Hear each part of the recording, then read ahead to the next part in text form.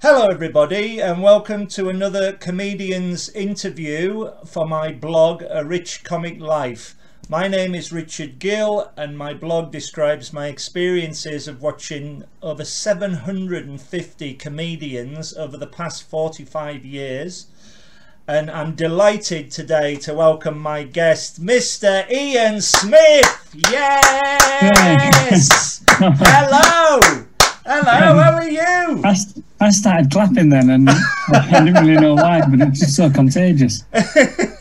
You're very kind. How are you? You all right? Yeah, not too bad. Good man. Well, thank you so much for your time, and we're gonna talk about your career, and I'd like to go right back to the start and kick off with how did you become a stand-up comedian? So I suppose it's. I guess I must have been interested in comedy, but I think it probably was watching Phoenix Nights and Peter Kay's first stand-up DVD. And then because I can't pinpoint the moment, but I think those were the first things I watched. And me and two friends started a sketch group when we were 14. Right. Like I love drama, and we're in like a little drama thing after school. Yeah. So we put on a couple of sketch shows at our local theatre, this little 80-seater theatre. Right. We were called Best Before Yesterday. Right. And so we did a couple of shows, and then I really loved it.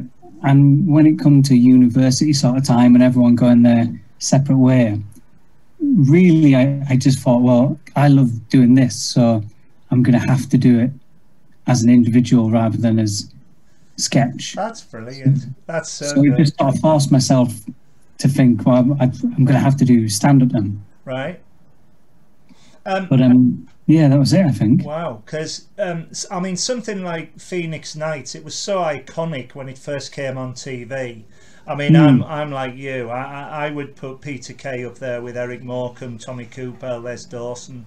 There's something more to his act. There's another level that he is just so natural, and it draws an audience in. So because he started off writing a sitcom, and then nobody knew he was a stand-up comedian, and so when he did the comedy act, it was extraordinary. I first saw him on a bill of 5 acts before he was famous, and Peter Kay in Manchester, and he was 4th on the bill, and I laughed so hard I missed the 5th act. Really? I'm still laughing at him. And I said to my friend, I said, he's going to be a star. But it is, and it's wonderful because the reason why I love your stand-up routine is your originality. You never know what you're going to get next with you, which I love in a comedian. And Peter Kay is very much like that. He can take a subject and just fly with it, you know. And you're I think you're very much like that. Can you describe your first gig? What year was it? Where was it? What was it like? So I'd have to work out what year it was, but I know I think I just turned 17. Right. Because I did like a couple of gigs before I went to uni, and during uni I gigged like every now and then. But I know that I just turned 17, and it was at a place called the Other Side Comedy Club in York. Right. That Dan Atkinson used to compare. Yeah. And it doesn't exist anymore. I think it's still comedy there, but it was the perfect comedy venue. It was like a low ceiling basement sort of place. My mum and dad sort of said you can't gig there until you've gone to see a show there, so that I knew what I was getting myself in for. Yeah. So we went to see a show there just before the smoking ban. So it was just like a smoke machine, just fog. So when I got the gig, I sort of did something that I still maybe do a bit now of writing to the deadline. But I remember in the car, my mum and dad giving me a lift there, and I didn't know what I was going to say, and I was panicking and sort of thinking, like, you're an idiot. Why have you? It's 10 minutes, and you've got a couple of ideas. That's a long time. 10 minutes. Yeah, yeah, yeah. And in London, if you start in London, there's all sorts of gigs where you're doing a minute or gong shows, and up north is kind of lucky enough that, like, I was on with Nick Doody and Silky and Dan Atkinson, and I was on the open spot. Yeah. So he's in at the deep end where there's not going to be another 3 people also kind of floundering around. But yeah, so I had like one idea that I hadn't scripted out, and I did that at the top, and it went okay. And then I looked at my watch, I had 5 minutes left, so I just improvised. Wow. And that went better than the material. And that's something that I've sometimes felt, or when I was starting felt would sometimes happen, that I was better improvising rather than writing. But I'm sort of more disciplined now that I can sit down and write, and I've done things that I think have made me better at just the organisation. But yeah, I was in the car there just thinking, I have no idea what I'm going to say. That must have been terrifying. Oh yeah. Yeah, just wow. But I remember Silky saying to me, he was really nice because he could see I was probably terrified, and he was quite good at sort of, I remember him saying, like, no one cares, basically. Like, there's millions of people in the world, there's like 100 people in this room, but they've got all of the stuff going on, there's crazy stuff going on in the world, and you're going to go up for 10 minutes and try and make them laugh, and it just doesn't matter. It doesn't matter if it goes well or not. It's your first gig. There's just no pressure at all. I think it was very nice. I always the reason why I write the blog is that I always say to folk it's an enthuse this, because I'm a member of the audience. I'm not a reviewer or a diarist or a critique or anything like that. I have so much praise for I call them brave heroes who can actually get up and do it, and I think your first ever gig, the reason why I asked you a question is that it must be such a relief to have done your first gig, and then you can build from there. Yeah, I mean, I can't really remember what I thought about it. I think it was just relief, because I think the first one goes badly when you don't drive and you're up north. Then you can't, like, I don't think I gigged again for another 2 or 3 months. Right. Just because I was still in college. Right. And I couldn't drive. I couldn't. There's no local gigs. Right. And that was another very good bit of advice I remember. I think Jeff Norcott, like, on my like 3rd or 4th gig, because I'd had my first 3 maybe went pretty well, and I was quite pleased, and then the 4th one was my first kind of death, really. Right. And Jeff Norcott just said, like, you should book in 4 gigs, like, never have, like, when you're starting out, never have just 1 gig, because if you do have a tough gig, then you might kind of think, oh, I don't know if I should do this again, but you should just book them in and keep going, get it done, sort of thing. I think as well, is every gig is an experience, whether it goes good or bad, and I think all the great comedians have to go through bad gigs to learn from them. Yeah, because there's nothing worse than seeing someone who's maybe been lucky enough to not have really tough gigs, but then be like 5 years into being a comedian and then have it happen, because, like, now I kind of feel like there isn't much gig wise that I would be bothered about sort of happening, and I think that's because I've had enough awful gigs and weird gigs and stuff to have a thick skin, that sort of thing. But it's better to get all that stuff out over with as quickly as possible. Very much so. I was going to go on to today, what's been your best and worst gig. Have you had any specific memories of good or bad shows?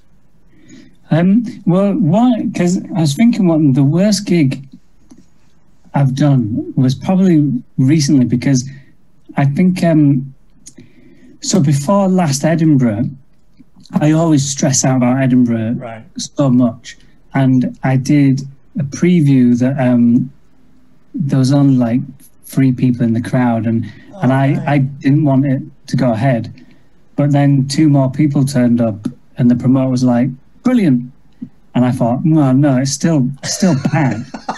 Like 5 people isn't, Yeah. and these 2 people were quite drunk as well. Oh God, yeah. So I was doing my preview, and I was trying to get through material, but these people were kind of chipping in with questions or kind of shouting out their own punchlines and stopping every joke. And I was being quite nice about it and trying to involve them a bit. But then it was getting to maybe the 8th, 9th time that happened, and I was saying, "We've got to stop doing this." But I think it was maybe 10, 15 minutes into like an hour preview, I had my laptop and my papers like out on a little table, so I just started packing them away and putting them in my bag, and people seemed confused, and I was just like, I'm going now. This is pointless for me. I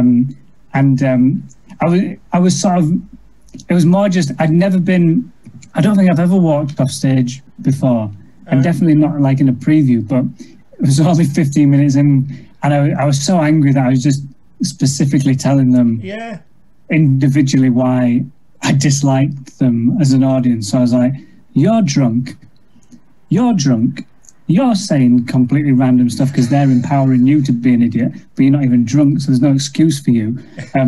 So it was as close to a sort of breakdown. I think it would be a breakdown if it wasn't so justified.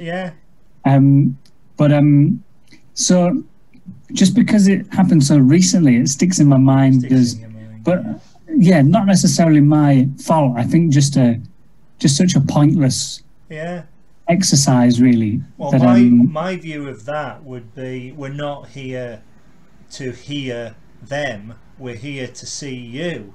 So what's the point of them being there? You know, I think it's completely wrong that folks should do that at a gig, you know, because it's just ridiculous. You won the Amused Moose Comedy Award for your show Snowflake in 2017. Describe that experience, please. You're in a competition. I mean, it's very nice. I guess, in all honesty, I find Edinburgh so sort of all-consuming with the sort of stress of it all that I think I probably enjoyed it for like an hour, and then was probably stressing out about something. So it's sort of, I only really look at those things back like in hindsight and think, oh, that was nice. Well deserved too. I was really happy with that show. I think it's one of my 2 favourites that I've done. I mean, it's just nice to, because you can spend your whole year sort of working towards Edinburgh, really, and there's so many reviewers and all sorts up there that even if you come away with a couple of nice reviews, sort of everyone's got that, and it's so oversaturated. So it's nice to have something that feels a bit more limited, where you can sort of say, "Oh, I got that thing, and that was nice." Well, going on from that, I went on a half-day writing course which was arranged through Amused Moose to help me with my blog, but they got in contact with me, and they thought I was going to be a reviewer, and as I said before, I'm not. I'm a member of the audience. And after that, I was invited to the to be in the audience for the Amused Moose New Comedian Awards final in 2018 that you hosted. And what was genius about that was we had to write down our 10 favourite acts, and then you had to fill in time while the judges went off and judged, and you asked everybody to throw the pencils at you, and they did. And it's going back to this originality. You were looking for something for somebody for us all to do, and we just pelted you with these pens. And it was one of the funniest things I saw at that Fringe. Who are you? But it was a great idea, you know. I remember being really annoyed about. So I really enjoyed that gig. Yeah. And I remember having a really fun time and it going well. And then I remember that year there was a reviewer who had come to see the Snowflake show that I did. And he came in on probably my favourite day of the run. And when I found out he was in, I was over the moon, because I found out afterwards and I thought, oh, that went great. And I think I'll get a good review from him. That was probably the best in Edinburgh shows gone of mine. And then he just never published anything. Oh, so no. I got a free ticket. And I knew he was reviewing the Infused Moose thing as well. So I thought, like, I've had a good gig there as well.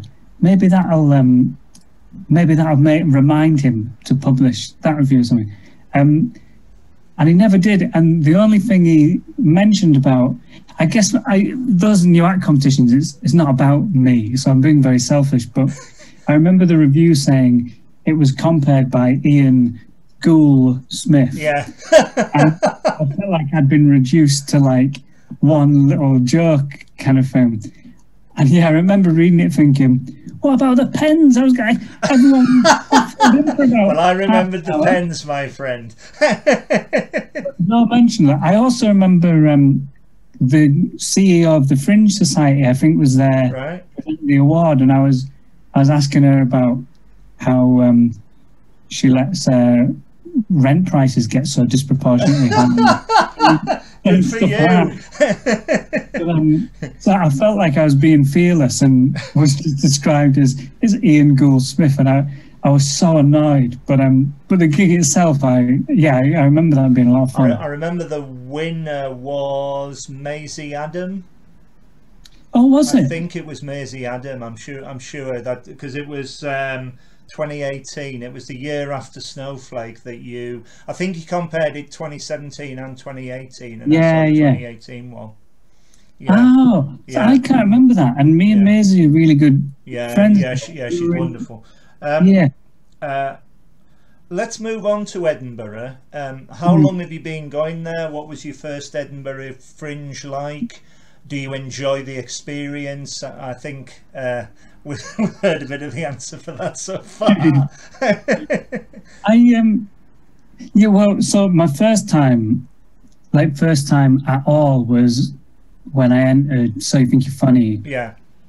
Which I think was like 2007. Wow. I don't know, but I shouldn't have entered it because I'd done maybe like 4 gigs. Right. But I remember someone saying to me, oh, if you've been going any longer than a year's worth of time and they find out, they'll think you're cheating and all this kind of stuff. But negative again, yeah. Yeah, so it kind of scared me into thinking, I best enter now.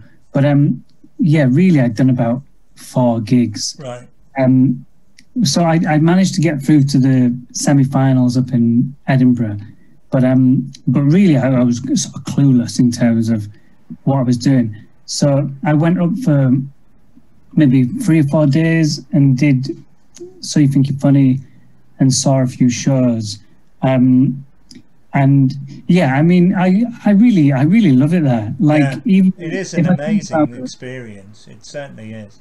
And just like, if I think about it, sometimes I'll like be reminded of like a smell, or I feel like I can picture the kind of damp pavements of certain locations, and it's forever raining. yeah. But yeah, so I have a real love for it. Yeah. I think yeah, the thing that is that I find stressful about it is that there seems to it's just an increasing kind of pressure point for comedians where Right. it's a, I don't think it's the case as much now, but a lot of people still see it as like a make or break part of your career, and an increasingly competitive environment. So there's more and more pressure of the show's got to be this and it's got to be this good. So you kind of spend your whole year working on it, Yeah. or working towards it. And I think if you spend your whole year working towards anything and it's anything less than perfect, it's a disappointment sort of thing. But yeah, I mean, I think our shows are just my favorite thing. Like, just when someone can do, because I like seeing it when people don't have themes and stuff like that. Yeah, but yeah. when people do a creative, different show that can grab your attention for an hour, I think you could be the best in the world at doing 20 minutes in clubs and stuff, but really it's a different skill to be able to hold people's attention for the full hour. And yeah, so I just think it's the place where you can see the most creative stuff, really. That's why I'm a big fan of yours, because you can hold the audience for an hour because your creative ideas are extraordinary and very funny. But that's good, because that's something I think I enjoyed my first 3 Edinburgh shows, but I think the last 3 that I've done, the latest ones, are the ones that I'm proud of. Yeah. And I think they're influenced by various other comedians who I think do like those kind of creative shows. Yeah. Yeah, but I think it's come as well from being like an early Edinburgh experience. I was in the Chortle student final. Oh yeah. I think in 2008 maybe. I'm probably getting the dates wrong because none of this seems to match up at all with the Say Thinky Funny thing. But I was in the final, and I think the material I was doing, I was going to say it was okay, but it probably wasn't. And I remember seeing it was the year Simon Bird got runner-up, and he was doing like I was dumbfounded by people who were just doing probably the sort of stuff I do now, which is more conversational and not gags and stuff. Yeah. Like how someone like, Kitson, it's turns of phrase and stuff. Yeah. I didn't get that at all when I was starting out, because you just do quite standard jokes. And I remember watching and feeling like an idiot because I didn't understand how, at first I was like, how are people getting laughs? There's no jokes here at all. It's just like kind of character and turn of phrase and stuff. So I remember it being a really like chastising experience, but that made me a better comedian because it made me think, I've got to work out how to do the sort of stuff I find funny and not like these sort of gags and stuff which I don't really care about. Exactly, and again, it's all experience, and it makes you a better comic to try and use different delivery methods and all the rest of it. So it's all good experience for you. Oh yeah. Yeah. My holidays are in Edinburgh. I'm sure you know. I go. My home city is Carlisle. I'm doing the interview from London today. I live and work in London, but my hometown's Carlisle, home city, and I go back up quite a bit there. And so, of course, Edinburgh is only an hour away. And every summer I go there. I go to the Fringe for a week. I'm very lucky, and I see about 50 shows. So by the time I come back, I need a holiday. Oh yeah, it's the most incredible thing. Yeah. It really is. The first one I went to was 2005, and I've been going ever since. Do you remember? I know I'm sort of throwing questions at you now, but do you remember from that first year a show that you saw that blew you away? I saw Jo Brand, who I'd never seen before, and she was amazing. I saw Bill Bailey and Alan Davis star in The Odd Couple, and I love Neil Simon plays, and Bill Bailey was Oscar and Alan Davis was Felix. Who else was on? Natalie Haynes, I saw, she was very good. Jason Manford, I saw, he was fantastic. But they were all what I love about it all, in your particular case in point, is there's a mixture of established comedians or new comedians, and I love to watch the new ones develop.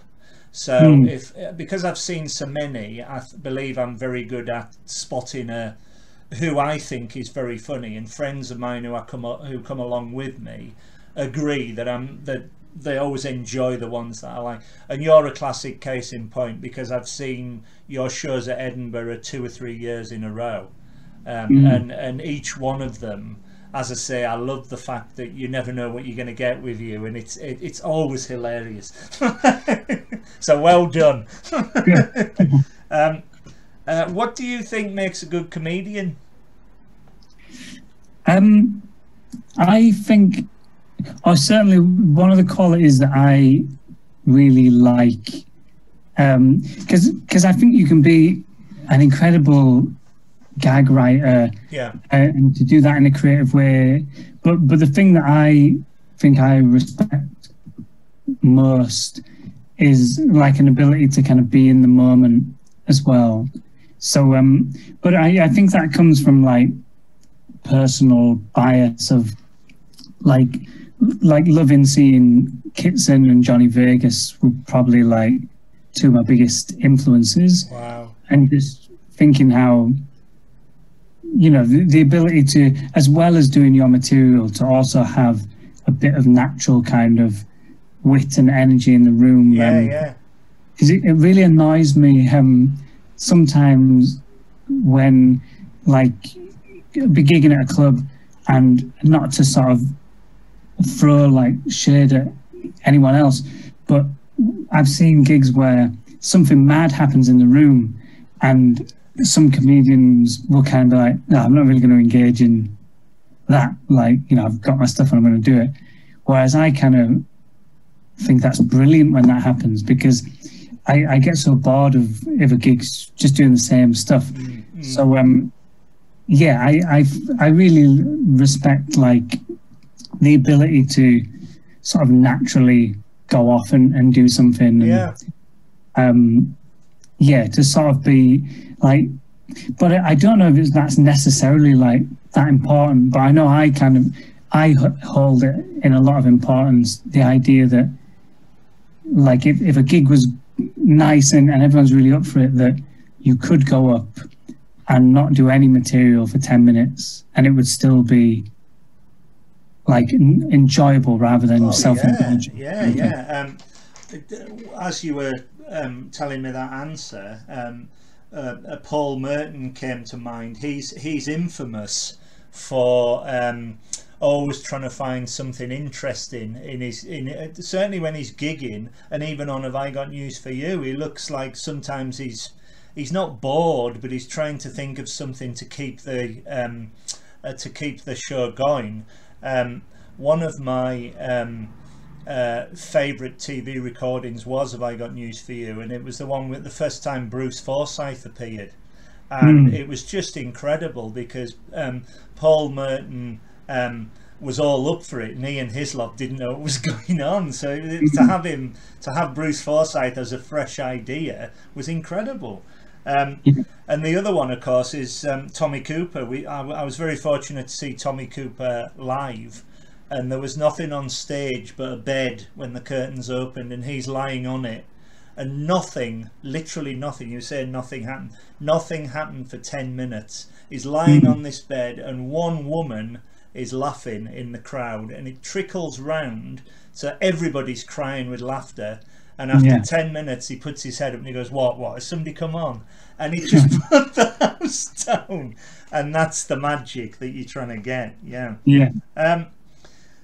I've seen many of your shows. At Edinburgh in 2018, my friends came along with me and we went to see Kraft, and Kraft ended up I've got a wonderful photograph of you from the Edinburgh Fringe, but you look drenched because right at the end of the show you had to pour some water all over yourself. It's a wonderful picture, and that's the originality again. I also saw Half-Life in 2019, which was based on a Scrabble game. Describe your writing process, and how would you approach to writing a show? So I think the last show was, I still sort of found it very stressful, but was probably the best I'd written a show in terms of the organisation of it, because really, yeah, if I was being honest, I would say that my shows have got better every year. Yeah, I think they have. But the stress of putting them together is borderline torturous. I think, but it's because I get so stressed about Edinburgh, because I want it to be as good as it can. Yeah. But so what I aim to do, yeah, if I was putting together a show, and what kind of worked out well with the last one is that if I can by December because you kind of put in all your information and venues around December, January, if I can have an idea of what I want the show to be about in terms of a theme and maybe an incident in my life, then I feel like that's a basis for something. And then I try and add either by design or by coincidence something to go off and do, because I don't enjoy just sitting down at a desk and trying to think of observations and stuff. So, but I find as soon as I put myself in a situation that's different to my day-to-day life, then I find it relatively easy to pick up bits. So so my last show, because I had to postpone my wedding, I knew that I wouldn't really be able to write too much without that being the sort of main thing that was reverberating or going through my head. So thinking that I would talk about that a bit, and I would talk about stress in various ways. So I kind of had a theme. I had something that made it more personal to me.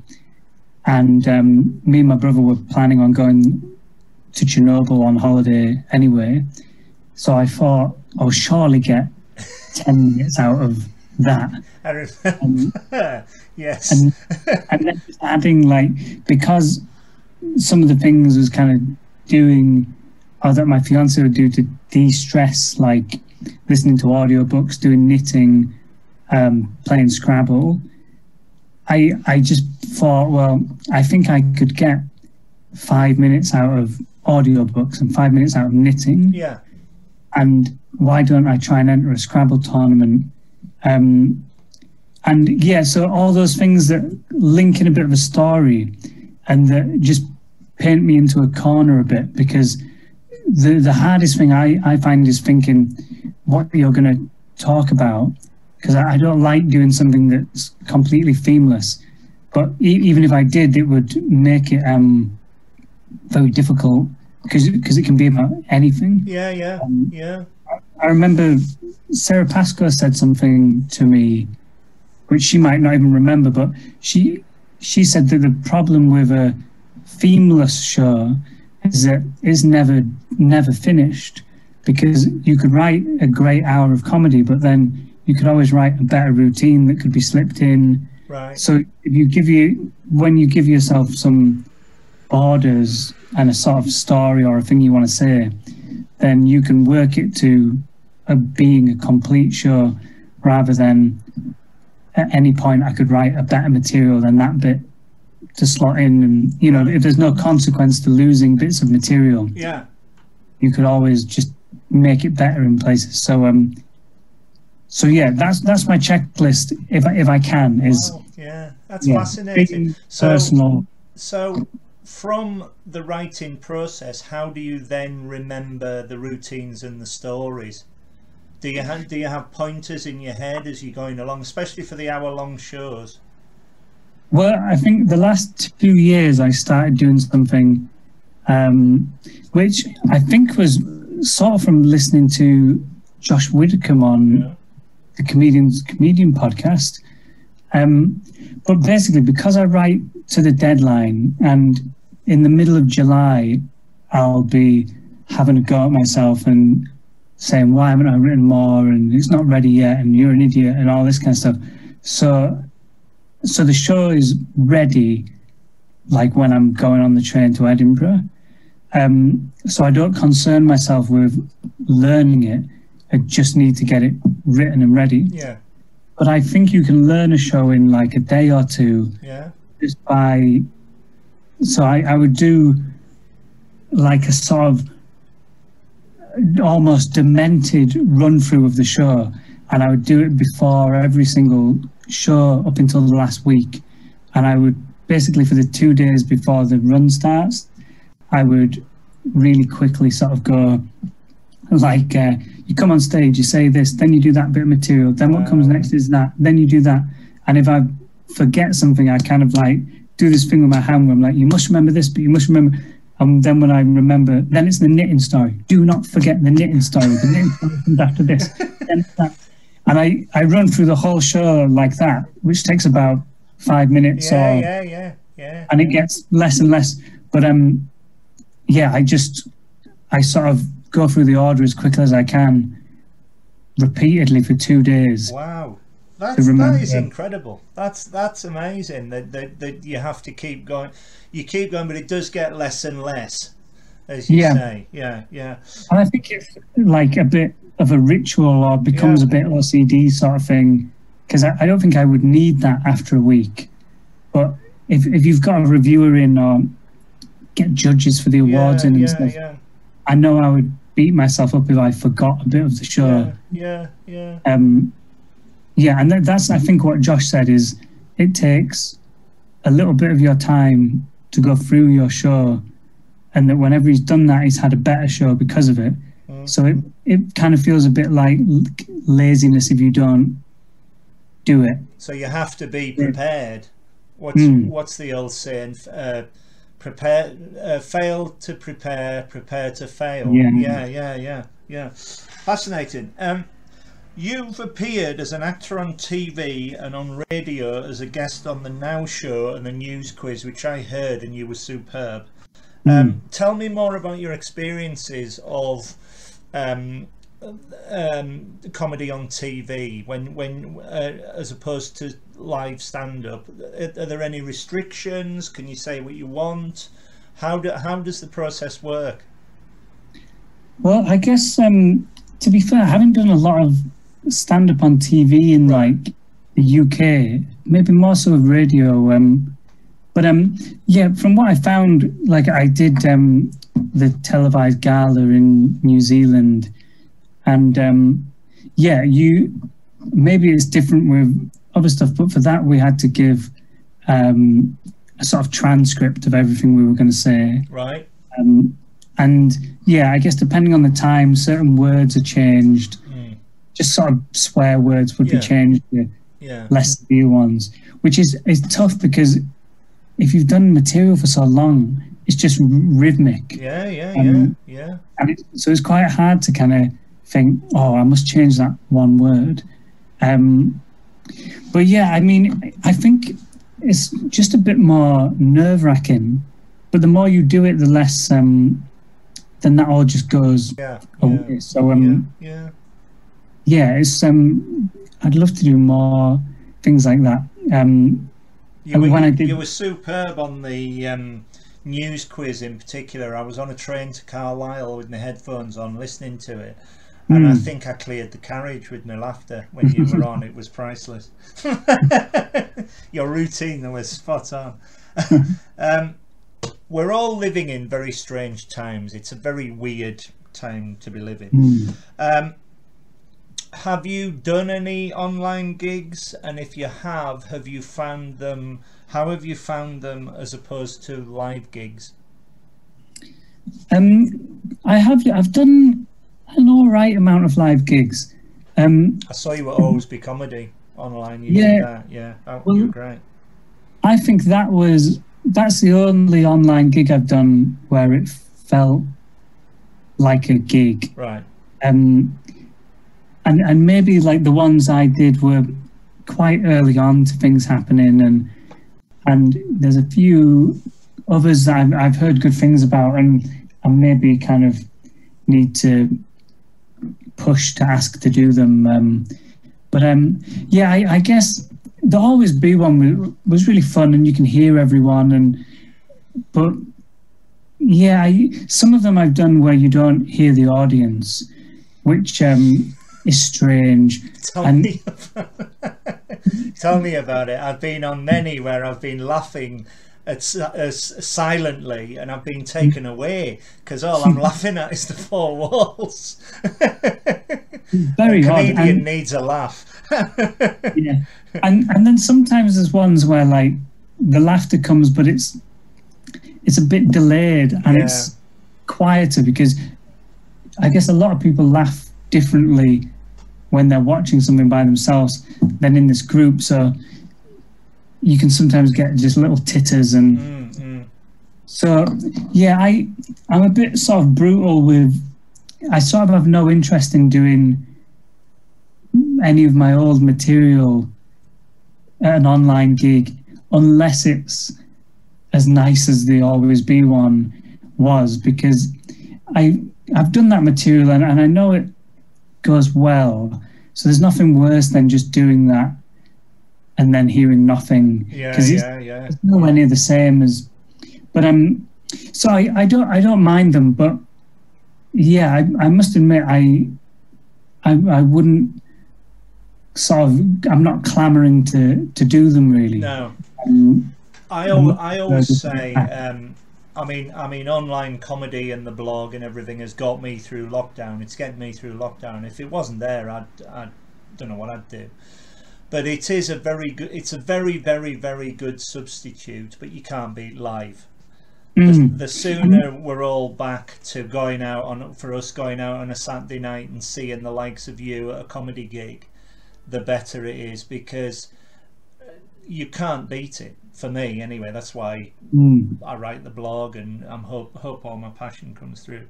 Who are your favourite comedians, past and present? I think really, like, well, talking about like present, I think Acaster is superb. Just like the top of the game at the minute. Yeah, and yeah, just in terms of how he's, I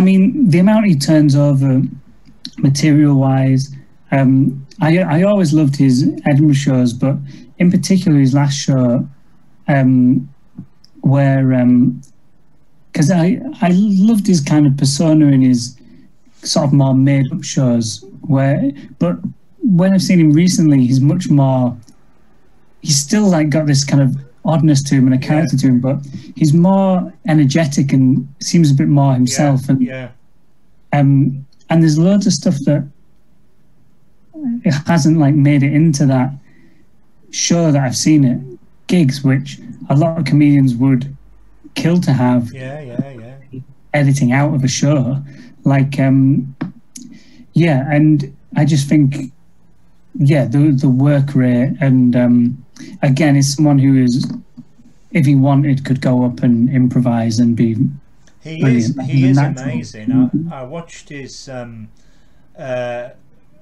Hate Lasagna 1999. Oh, the Cold Lasagna, Hate Myself was online. A great title. Christmas. And he did a routine about his appearance on Bake Off, which was I could not stop laughing. I was crying at him. Yeah, and that was all like I'd seen that before, and it's a 20-minute routine. It's a routine, absolutely fantastic. Great choice. The reason why I asked the comedians the question is that in my blog there's a section called The Ones That Got Away. So there's I've listed 25 comedians who have either passed on or I haven't had a chance to see. and for me they hold so many memories. So the reason why I do it is Morecambe and Wise. I would have loved to have seen them. Bob Monkhouse is in there, Dave Allen, Mike Yarwood, Richard Pryor, on and on and on. You know, it would have been amazing to see them and to get their perspective on it all. It's I find it fascinating. Yeah. Like me, do you go to a lot of comedy gigs as a member of the audience? I think outside of so in Edinburgh, yeah, well, come to think of it, no just gigs. Like I would go and see solo shows, but I haven't been to like a comedy club. No. To see a lineup. I think in years and years.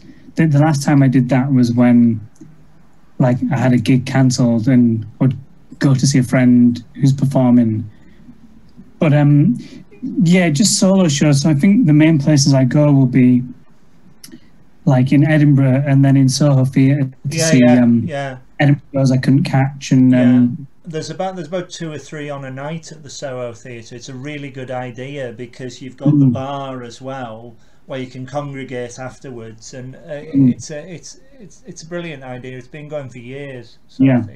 I had I saw Lazy Susan at Soho Theatre, and I saw them in the upstairs room there. Yeah. And I don't know if they would watch this or listen to this at any point, but had a really embarrassing situation, which I thought was very funny, but also I felt very bad.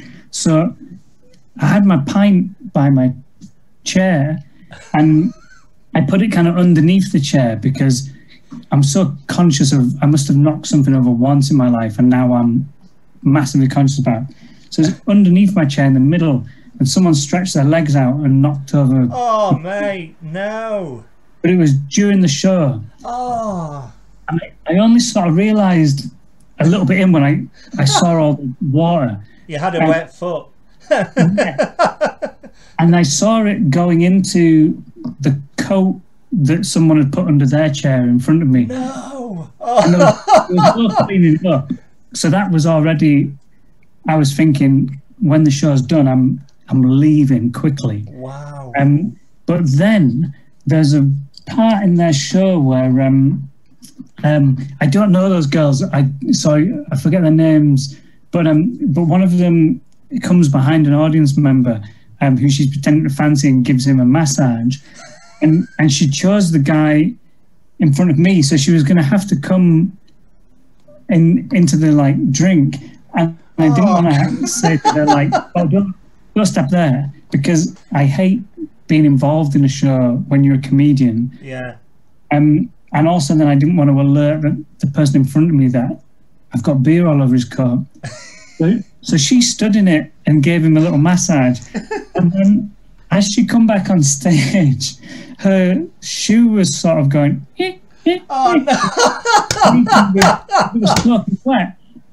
And I could see that she was looking like, what's going on with my shoe? And if people in the audience were a bit confused, he obviously didn't want to go, is my shoe wet? And I thought, oh, please don't. So luckily she didn't mention it.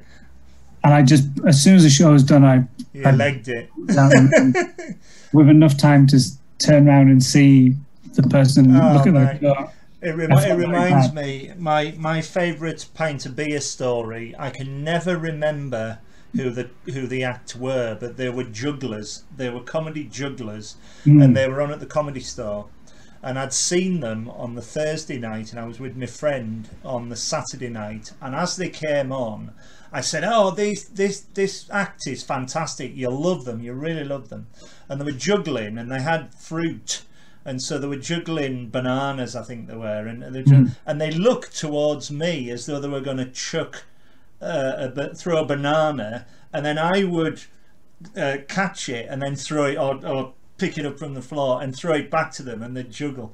So they're nodding away, and I'm drinking, and they're nodding, and they threw it, and my beer went absolutely everywhere. And they when they did that, there was no banana. So I ruined the act. It happens, my friend. Don't worry. Just before we go, is there anything else that you would like to say? Is there any online gigs or any podcasts or any books that you've got? Please mention 100 Reasons to Hate, because I think it's fantastic. Is there going to be any more of those? And also as well, your lunchtime walk was fantastic. Is there going to be any more of those? Well, I'm glad you like radio. Sorry, I'm just going to say I know you've got a Radio 4 series as well.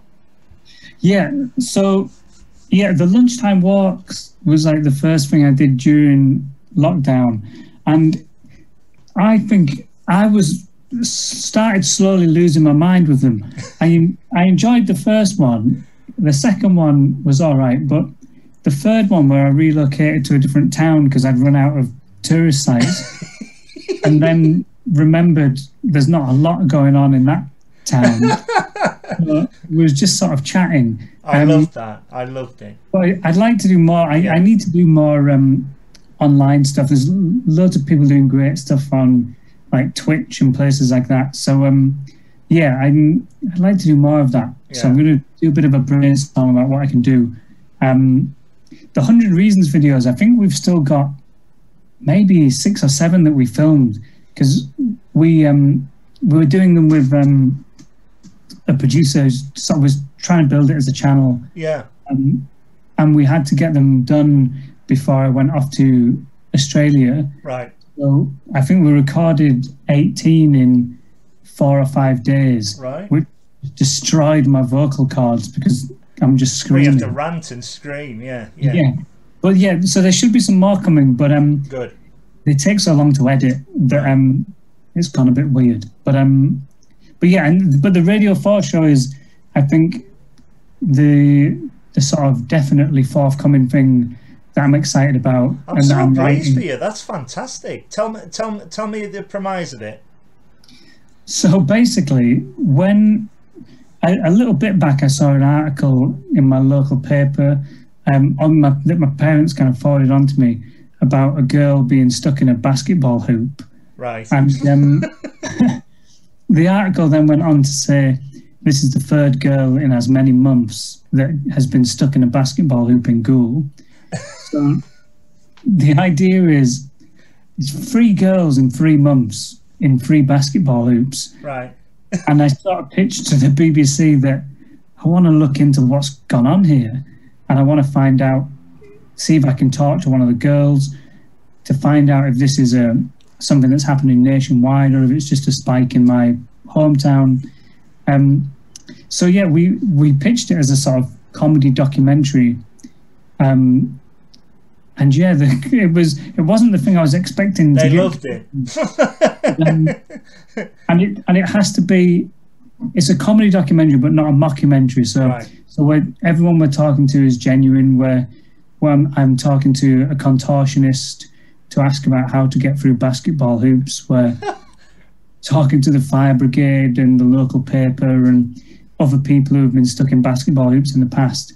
So there's a surprising amount of research is going into to finding these people and trying to work out what it's like and why it happened. So it's a weird premise, but I'm looking forward to it. I think it's coming out early May. Oh, brilliant. That's brilliant. Well, I for one will be listening, and all I want to do is thank you so much for your time, because I've so much enjoyed talking to you. And thank you. Whenever you walk on the stage, I know I'm always going to have a good time. I always remember the very first time I saw you and you walked out and you said, "Hello, I'm from Goole," and if you put Goole into Google, you will it comes out with Google, and I thought, this is my sort of comedy. So all the very best to you, my friend, and thank you so much. It's been an absolute delight. Thank you.